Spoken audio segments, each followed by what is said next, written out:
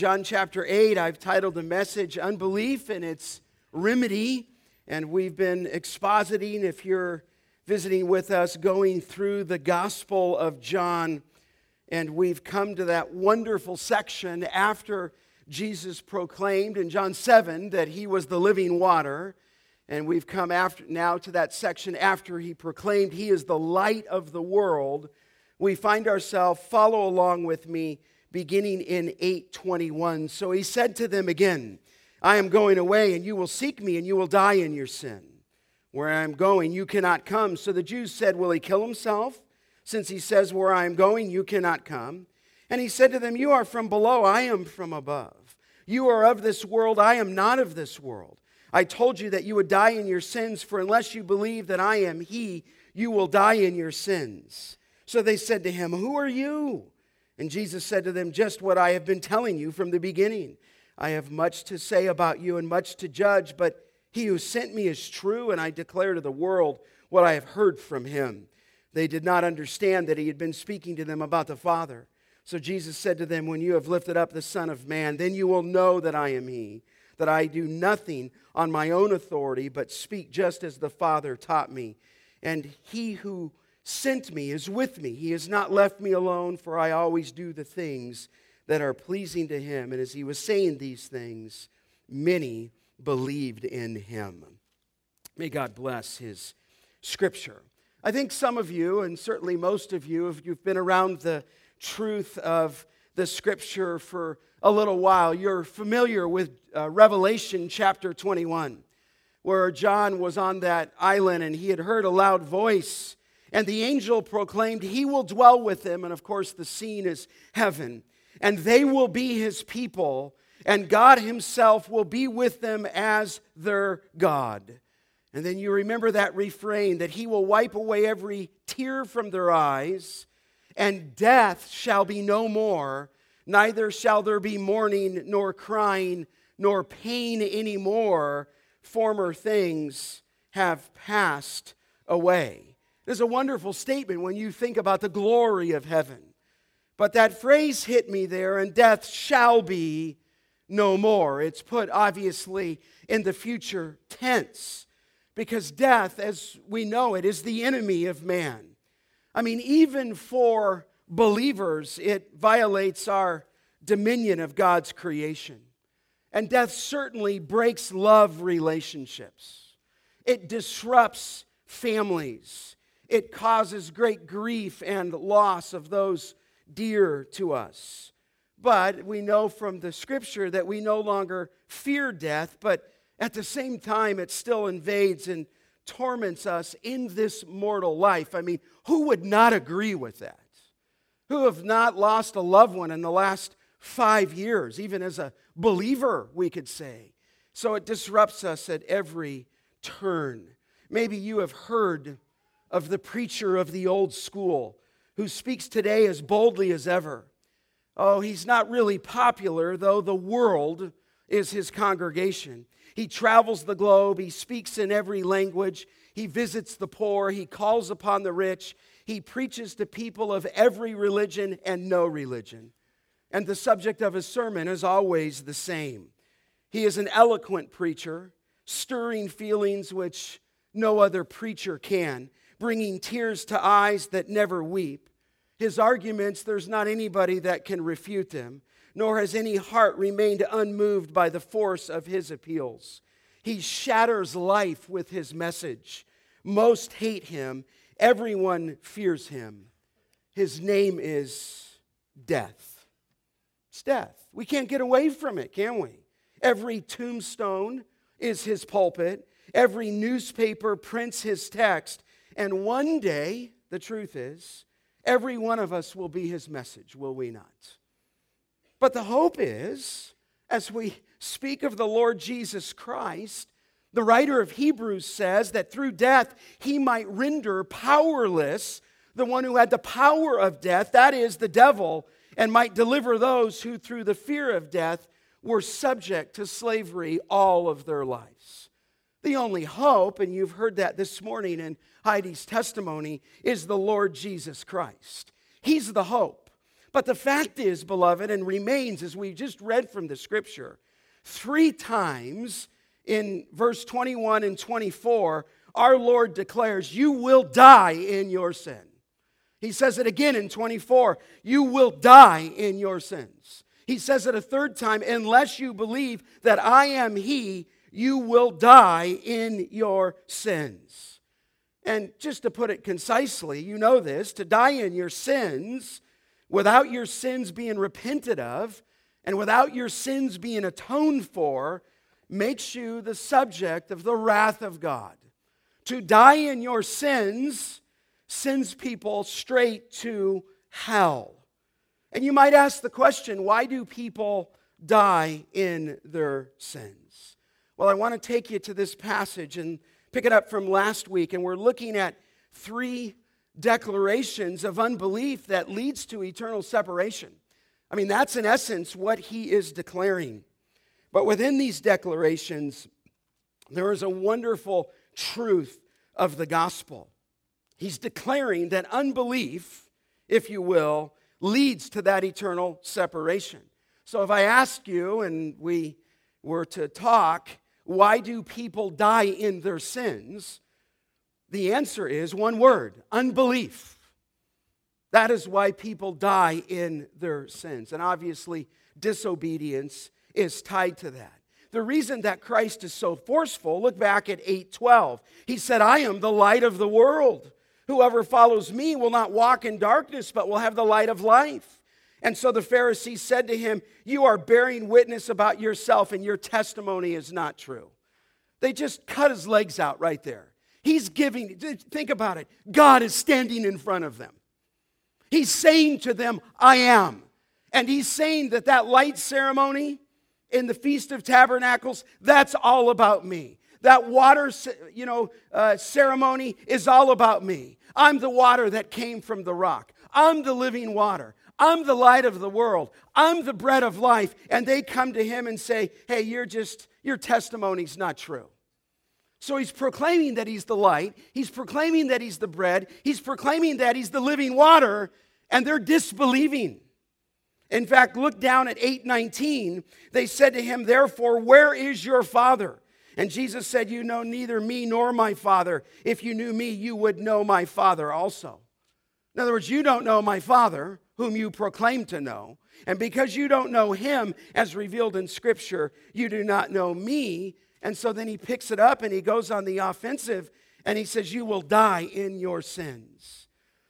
Now, that's not an easy word to hear, okay? It's not an easy word to hear, but nevertheless, it's the truth. So let's look at these 3 declarations. We touched on the first 2 declarations of unbelief last week. The first declaration was the result of unbelief. We're going to look at the result of unbelief, the reason for unbelief, and then the third one, maybe just because I did want it to stay in R, the reckoning of unbelief. But that's where the text is going. But the reason for unbelief is right here, the result is that verse 21, you'll die in your sins. And in fact, I said it probably wrong. I said, you'll die in your sin. But look at the text in verse 21. He says, I'm going away and you will seek me. And then you'll note there, he says in verse 21, you will die in your sin. And I pointed out last week that it's sin singular. And I think it's because he's referring to the particular sin of unbelief. And what unbelief does is refuse to believe on the Lord Jesus Christ. And beloved, whenever you look at that term in the Scripture, it is a willful disobedience. Nobody goes to hell, kind of, sort of. They go there willfully. They go there stubbornly. They go there rejecting the Lord Jesus Christ. And he just says the result of your unbelief here is you're going to die in your sin. And he says, where I'm going, you can't come. I mean, that's fairly obvious, is it not? He's going back to his Father, and you can't come, and you're going to die in your sin. So the result of unbelief is separation from God. But he takes us a step further from the result of unbelief, and we left off there, to the reason for unbelief. You say, what's the reason? Well, it's there. Look at the text in 23. He says, you're from below. Here's why. This is why. I'm from above.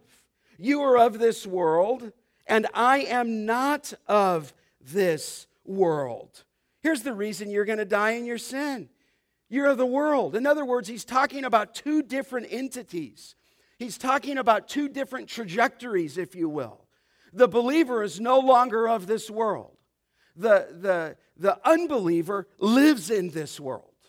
The believer comes from above. He's with Christ. But the unbeliever comes from below.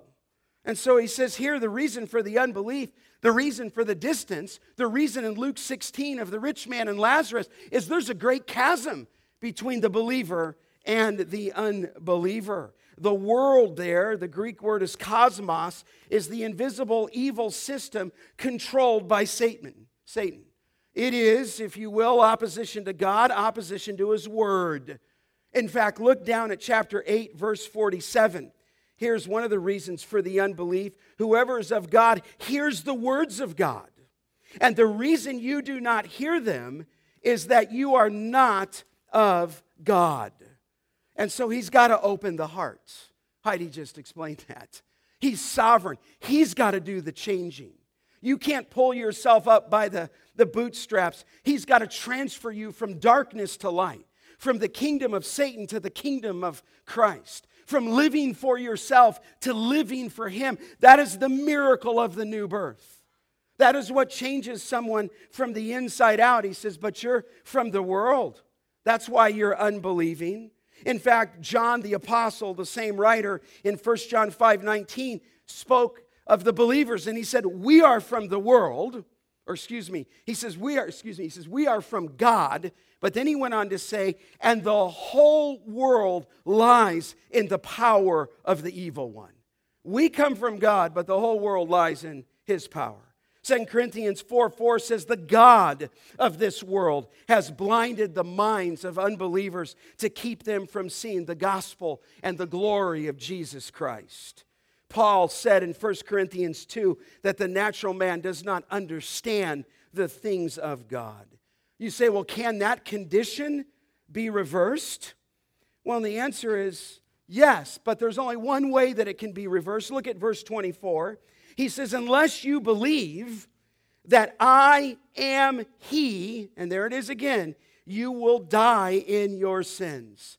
Jesus is very particular there. He says the only way to reverse the condition is to believe. In other words, you can't get religion. You can't give some money. You can't do a number of good works. You can't pretend to be religious. You can't do just social causes. If you want to stand before the Lord, He's not going to weigh you out in the scales and hopefully you've done more good than bad. The issue of you standing before Christ is you've got to believe in Him. But Jesus is real particular. He adds what we call a conditional clause there. He is the object of our faith. Jesus says, you must believe that I am. I think I shared last week with you that the ESV supplied the word He. In the Greek language, it's just ego eimi. You must believe that I am. And so eternal life, beloved, comes down to one person. It's the person of Jesus Christ. And here in that marvelous statement, in unmistakable terms, Jesus referred to Himself as the God of the Old Testament. The Yahweh, the Lord, the one who said that I am, is the one who sent you, Moses, now is directly claimed by the Lord Jesus Christ as full deity for Himself. So He's the only escape from God's judgment of sin. But to reject Him is to die in your sin. It's to die in your sins. It's just that clear. In fact, as I say it, you might not like it, but that's what the Scripture says. Unless you believe that I am. So let me just say this. That means Jesus isn't just a good rabbi. That means that Jesus isn't just a good teacher. That means Jesus isn't just only the Messiah. That means that He's not just the prophet, though He is the Messiah and the prophet. You must confess with your mouth that He is God in the flesh. That's what He's saying. Unless you believe that I am, then you'll die in your sins. So you've got to get the person of Christ right, and that's why we're teaching through the book of John. I want our Christology to be right. We've got to get the person of Christ right, and here's who He is. I saw something on TV the other night, and was looking for, I think I was watching a basketball game, and it was somebody who supposedly found the Shroud of Turin, and supposedly they found the Shroud of Turin that Jesus was wrapped in when they wrapped him in the clothes after the cross. And then, then now they're saying there was blood on that shroud, and they've extracted the blood, and now they've got the DNA blood of the Lord Jesus Christ. Listen, I'd love somebody to go on TV and just say Jesus Christ is God in the flesh. He's the only way you're going to get there. He's the only hope of the gospel. He's the only hope of the forgiveness of sins. But you say, what did they say to him? Look at the text in verse 25. I want you to follow the flow. He's telling them the truth. And they said to him, now you can read it this way in verse 25, who are you? But I'd like to kind of give you a little bit more of the vernacular of the language. Who do you think you are? You. Emphatic is you. Who do you think you are? They're mocking him. He just said, you must believe that I am he. They knew what he was saying, and so they respond here, and they say, who are you? Who are you to make such a claim? And this is unbelievable. I mean, just think, these are the people that watch the miracles of the Lord Jesus Christ. Jesus even said in 5:36, the works that I do, the Father gave me to accomplish. They bear witness about me that the Father has sent me. Think about all of his miracles. Think about the miracles that we've seen in John. Think about all the things that he did and all the forces over nature and over the demoniac and over disease. He healed them all, and they're saying, who are you? But listen, it's no different today. It is no different today. In fact, he told his disciples when John the Baptist said, is it really you? And he says, go tell John what you hear and see. The blind receive their sight. Who can do that? The lame walk. Lepers are cleansed. The deaf hear. The dead are raised. The poor have the gospel preached to them. And then you think about his claims. I am the living water. I am the bread of the life. I am the light of the world. But they say to him, who do you think you are? I mean, this is serious stuff. I mean, it really is. You say, well, what did he say in response to them? Well, look at the scripture. Look what he says. He says to them, verse 25, he says, who do you are? He says, just what I've been telling you from the beginning. That's who I am. I've been telling you this all along. I've been telling you this, and there's some question amongst scholars as to the word beginning. Is the word beginning, in the beginning was the Word, and the Word was with God, and it goes all the way back to eternity? It could certainly be used that way. But I really think that maybe what's best here, he's just saying, I've been telling you the same thing from the very beginning. Remember, if the Feast of Tabernacles just finished, and that's what we saw in John chapter 7, he's about 6 months from the cross. So he's 2.5 years into his ministry, and I think he's just saying this, I'm the same guy that I've been telling you from the beginning. I've been telling you all along. Now look what he says in verse 26. It's intriguing to me. He says, I have much to say about you and much to judge. Just stop there for a second. He's not going to bite on that, though. He says, I have a whole lot to tell you, and I have a whole lot to judge you. But I don't think he wastes his time there. Look what he says in verse 26. He wants to say this, but he who sent me is true. Now, there's two key thoughts there in verse 26, that the Father has sent the Son, and the Father who sent the Son is true. So watch the argument here. The sender, obviously, we've been in John, is the Father. And the Father who sent the Son is true. You can trust him. In fact, walk with the text with me. Look back at John chapter 3. There's statements that he's made all through John's gospel. And he just says, the Father who sent me is true. But statements like this in John 3:33. Here it says, whoever receives his testimony, the testimony of Christ, sets his seal to this, that God is true. And so the Father sent the Son, and the Father is true. Look over to John chapter 5. Let me show you this and tie this together. Jesus says in John 5:30, I can do nothing on my own. As I hear, I judge, and my judgment is just.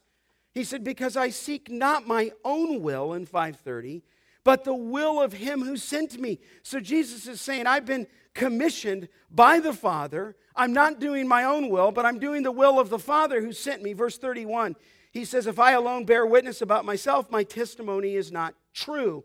He said, but there is in 5:32 another who bears witness about me, and I know that the testimony that he bears about me is true.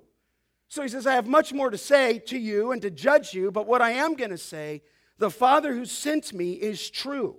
Look in John chapter 5 and in verse 37, the Father who sent me has borne witness about me. His voice you have never heard, his form you have never seen.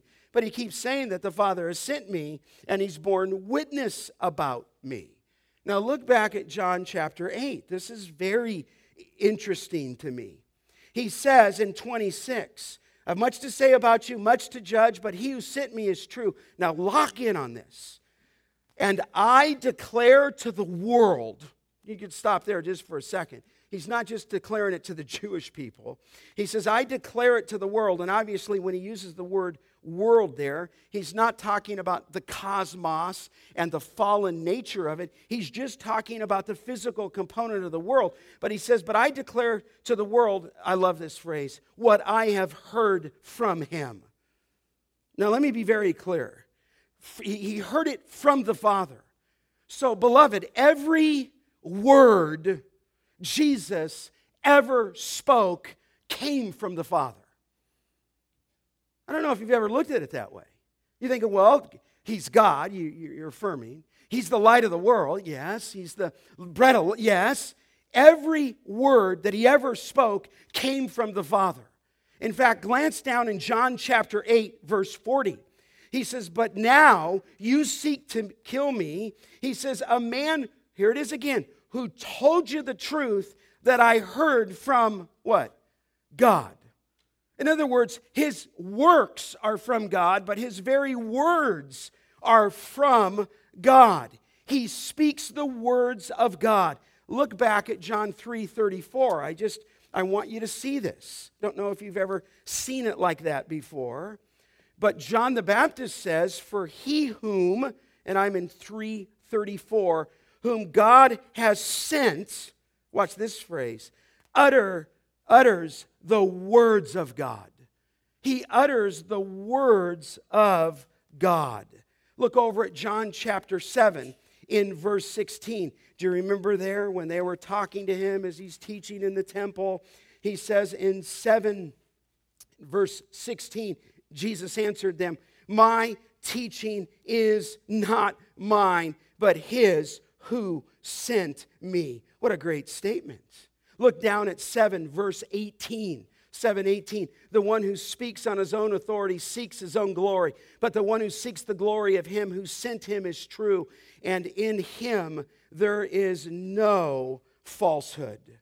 In other words, Jesus Christ speaks the very words of God. And maybe that's just enough for me to say gently to you, we don't need anybody else whom says that God has spoke to them. I think there's more people enamored with a prophetic word that they get from God than the very words that come out of the Scripture from the Lord Jesus Christ. If you want to understand the heart of God, then read the New Testament, because it's in the words of the Lord Jesus Christ as he spoke that he got those from God. Look over at John 15. He says this all the way through. Look over at John 15. And we'll touch on these later, but in John 15, you know that passage where he says, I am the vine. But he says this in 15:15. No longer do I call you servants, for the servant does not know what his master is doing. But I have called you friends, for all that I have heard from the Father, I have made known to you. What a great statement. Listen, I just want to encourage you. If you know Christ as Lord and Savior, you know God the Father. God the Father sent him. God the Father is true. God the Father can be relied upon. And now we're looking at the very words of Jesus Christ are the words that the Father gave to him. Look over at John chapter 17, verse 17. And by the way, as you're turning there, why would you not be in the text all the time? I just want to encourage you to read your Bible. Man, if you're not in the Word, then you need to find a buddy to be in the Word together. In other words, we have a God that talks. We have a God that spoke to us. He speaks to us in His creation, and He speaks to us in Revelation. We have a Bible that has been written down that contains the words of God, written over 1,500 years by 40 different authors. And here, as we study the Gospel of John, the very words of Christ are the words of God the Father. Look at John 17, verse 17. There in His high priestly prayer, He says, sanctify them in truth. Your word is truth. And then He says back up to verse 7. He says, now they know that everything that you have given me is from what? You. Verse 8. For I have given them the words that you gave me, and they have received and have come to know the truth that I came from you, and they have believed that you have sent me. So the Son only declared what the Father gave Him to say and do. Beloved, let me just say this. To reject the Son is to reject who? The Father. And if they're disbelieving the Lord Jesus Christ in front of them, then they will die in their sins. Witness after witness demonstrated who He was, and they willfully disbelieved. And that's again when Paul says the natural man does not understand the things of the Spirit of God. They are foolishness to him, neither can he know them, for they are discerned only through the Spirit. Only the Holy Spirit can open blind eyes. In fact, Heidi shared with me before that as her dad was driving her, I think it was to Teen Challenge, she looked at her reflection in the mirror and saw what she had become. And God Almighty used that to convict her of her sin and stop her in her tracks and lead her into a place where she can hear the Word of God. And so the Holy Spirit's got to open the heart. So, beloved, here's the result of unbelief. You'll die in your sin. The reason for unbelief is He's from above and they are from below. He's not of this world and they're of this world. But here's this, the reckoning of unbelief. The reckoning, and the ideal of reckoning is the ideal of settling accounts. Watch carefully. What do you think on this? He says, go back to John 8. He said in John chapter 8, in verse 28, he said this there. He said, so Jesus said to them, when you have lifted up the Son of Man, then you will know that I am He, that I can do nothing on my own authority, but speak just as He said. Okay? When they've lifted up the Son of Man. Now, what does that phrase mean, when you've lifted up the Son of Man?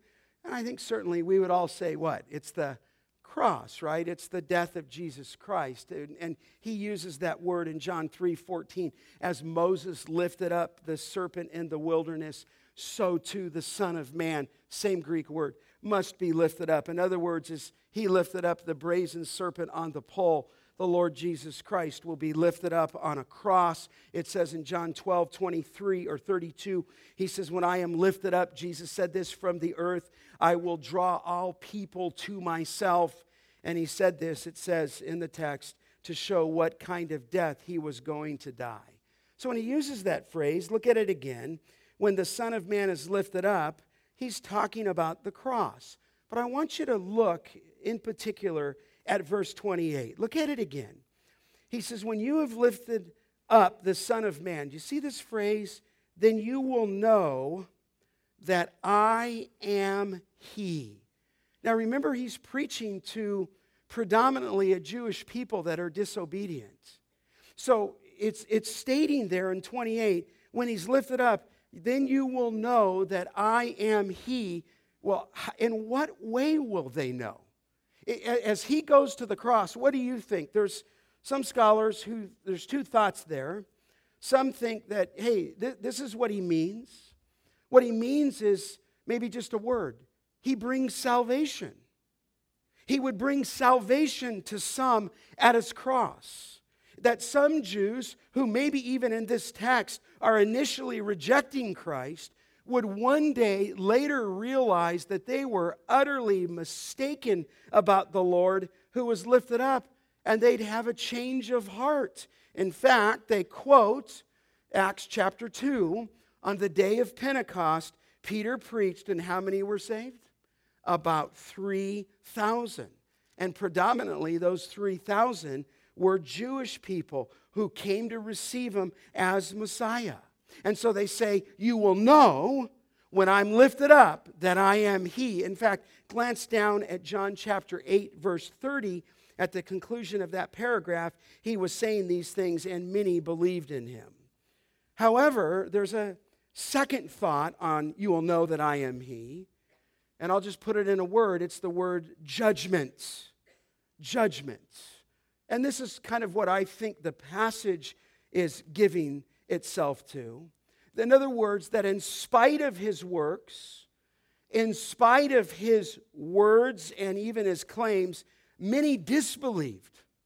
And as a result, they would die in their sins and be separated from ever or forever from God. And so what he's really articulating is a future day of reckoning, a future day, a judgment day. In other words, having refused God's Son, they would one day awaken to the shocking horror that the very one that they mocked and the very one that they crucified would one day reveal himself in future judgment that would crash down on their heads in final judgment. In other words, he's saying to them, oh, one day you will know. But on that day, it will be too late. It will be too late. And that is a frightening thing. That is an awful thing. To think that you can live your life how you want to live it. But on that day, on that future day of reckoning, you will stand before Almighty God and the Lord Jesus Christ, and you will be found wanting. And then on that day, you will actually know. And I just think the tone of the text is moving that way.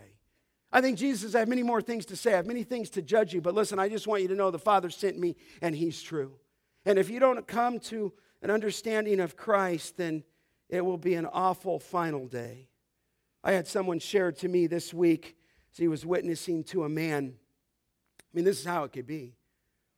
And he said, hey, where you been? And I think he thought the guy would give him some kind of profound answer, that some trial happened into his life, or some difficulty happened into his life, or some death took place in his life. And he just frankly said, I'm just tired on Sundays. Now, we know that going to church doesn't save you. But I think there's a lot of people living like that way in Kingsburg. I think there's a lot of people that play fast and loose with the Lord Jesus Christ. And you either bow to him here, but you will bow, right? And you say, well, Scott, you're kind of urgent. Well, what do you want me to be? Quiet?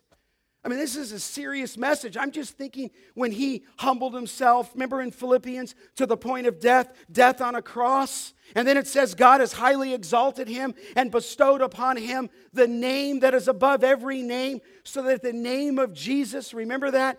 Every knee will bow in heaven and earth and under the earth, and every tongue confess that Jesus Christ is Lord, to the glory of God the Father. You either bow now or you bow later. But the day will come when you will know, because you'll have to stand before him. Obviously, if you're an unbeliever, if you're a believer, then he's declared you righteous and forgave all your sins. And then you know the promise in Romans 8:1. There's therefore now no what? Condemnation. But for people to not look at the words of Christ, they're right in front of them. They're listening to him say, I'm the living water. If you drink this water, you'll never thirst again. I'm the bread of life. He who eats this bread will never be hungry again. I'm the light of the world. He who comes to me as the light of the world will never remain in darkness. This is an urgent urgent message. And he's so serious. So I think what he's saying here is they'll meet our Lord as judge and will forever be separated because of their sin and because of their unbelief. And beloved, because of their willful disobedience to the one who is the great I am. Now listen, Heidi just stood up here and say, never give up. I'd agree with her 100%.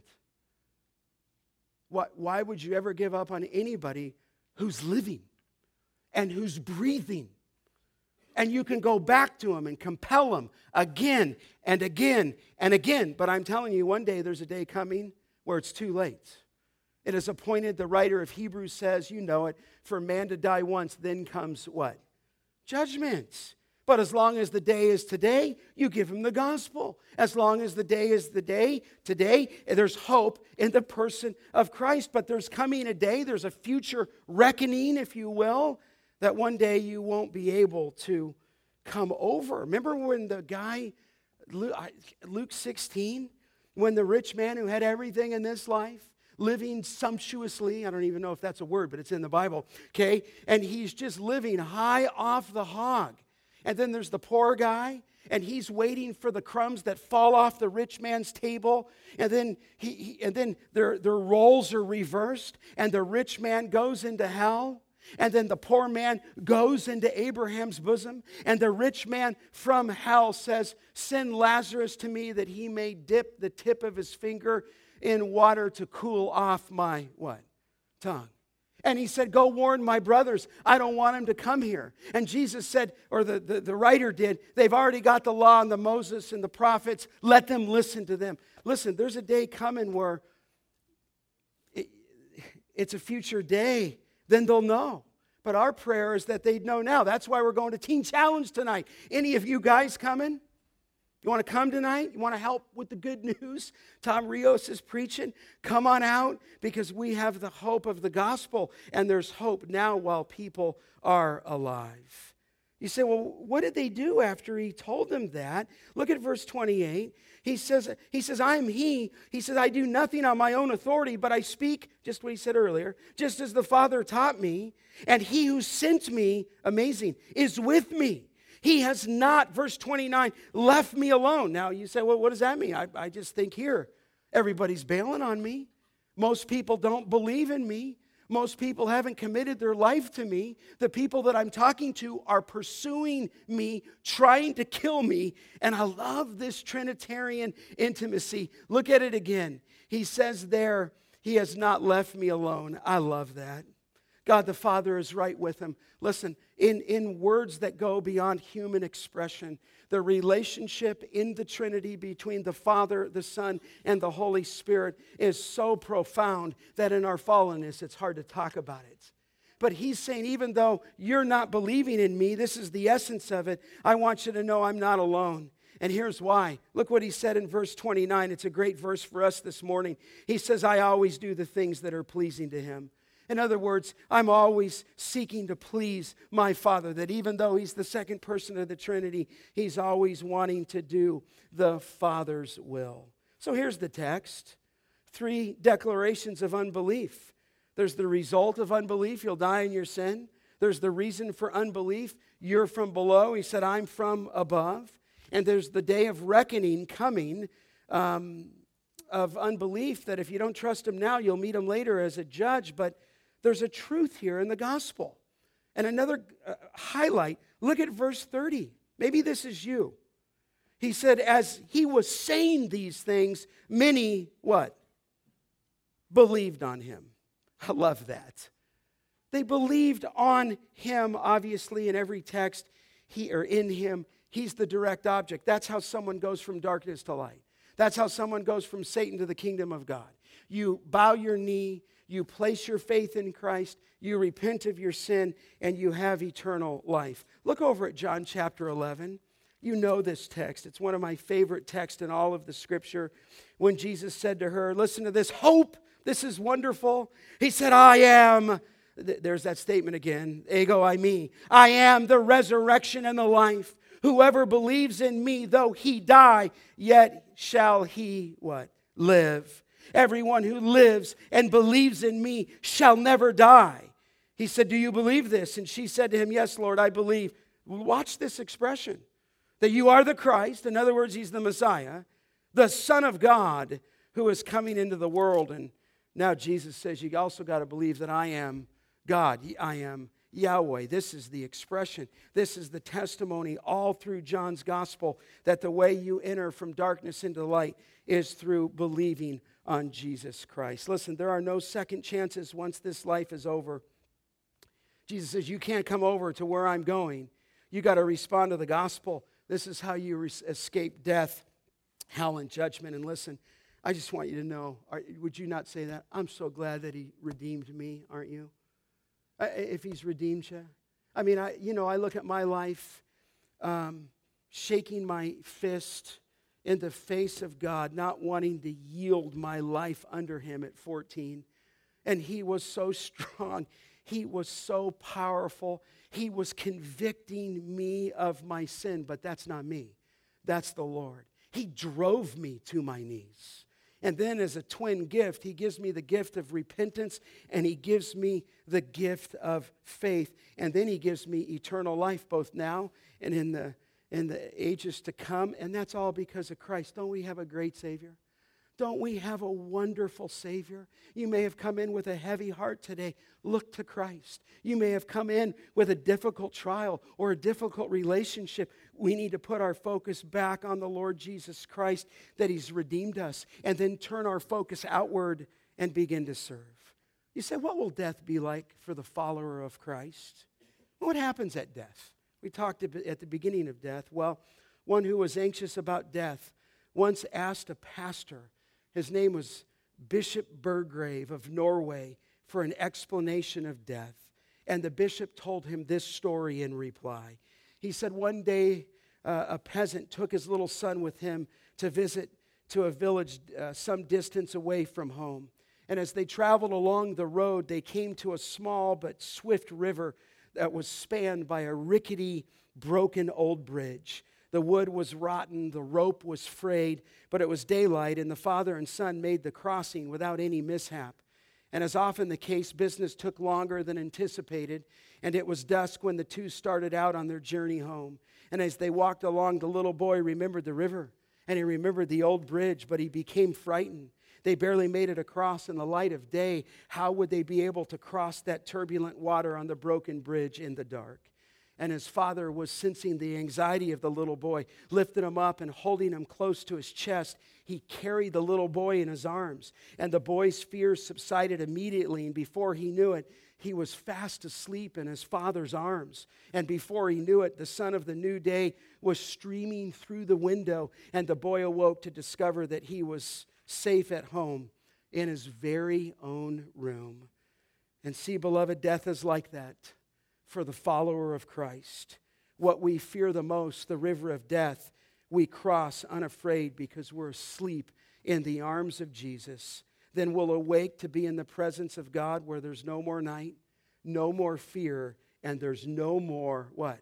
Death. He'll take us straight into glory. But you got to believe.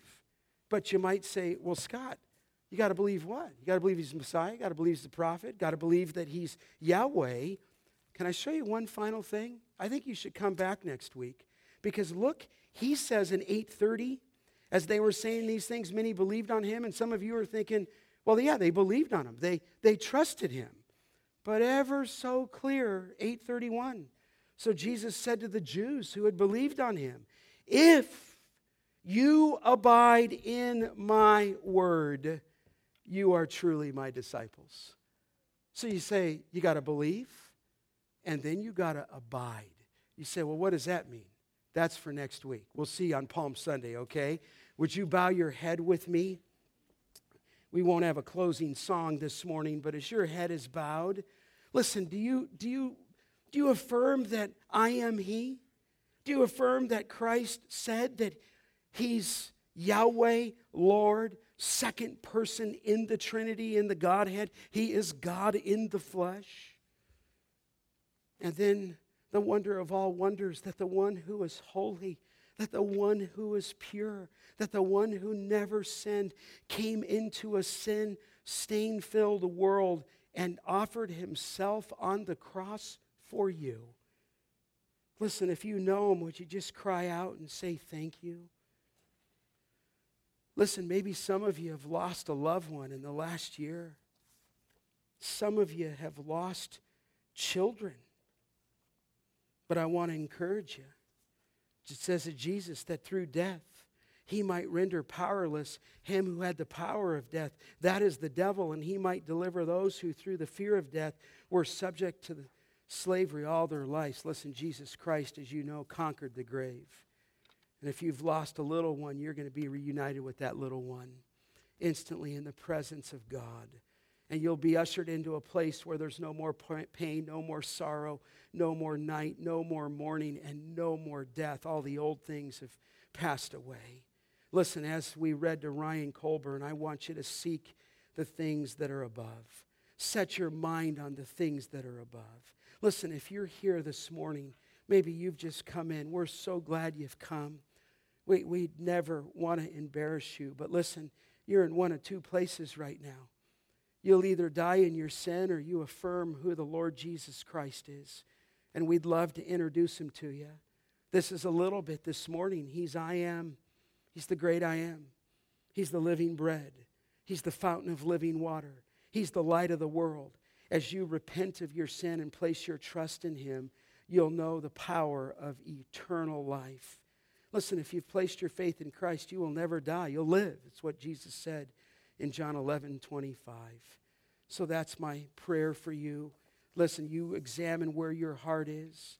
It says, truly, truly did Jesus say, he who hears my word and believes him who sent me has eternal life. He does not come into judgment, but is passed out of death into life. It says in John 3:15, whoever believes in him may have eternal life. God so loved the world that he gave his only son, that whoever believes in him should not perish. It says in John 3:36, whoever believes in the Son has eternal life. Listen, that's my prayer for you. Listen, as your head is bowed, as you think about people who need the Savior, maybe the Lord's bringing someone to your mind. Listen, go to them, love them, share the good news. It's the greatest news in all of the world. The greatest news isn't that Gonzaga is in the final game. The greatest news is that Jesus Christ came to die in your place. Father, we just want to confess you today. Father, as I see those little boys, I'm so thankful for Vance. I'm so thankful for Hank. I want our church to be faithful, that when those boys become young men, that we'll still be living the truth, preaching the truth, walking the truth. Lord, would you just help us be faithful? We live in a day of compromise. And Father, we don't want to compromise. We want to love you. We want to obey you. And Father, we can't love you perfect. We can't obey you perfect. But Lord, the desire of our heart is to ever be pleasing to you. Jesus said, I do the things that please the Father. Lord, may you make that our prayer this day, and we'll give you all the glory, Father. And we need your Spirit to enable us to live in such a way. We love you and give thanks. And all God's children said, amen.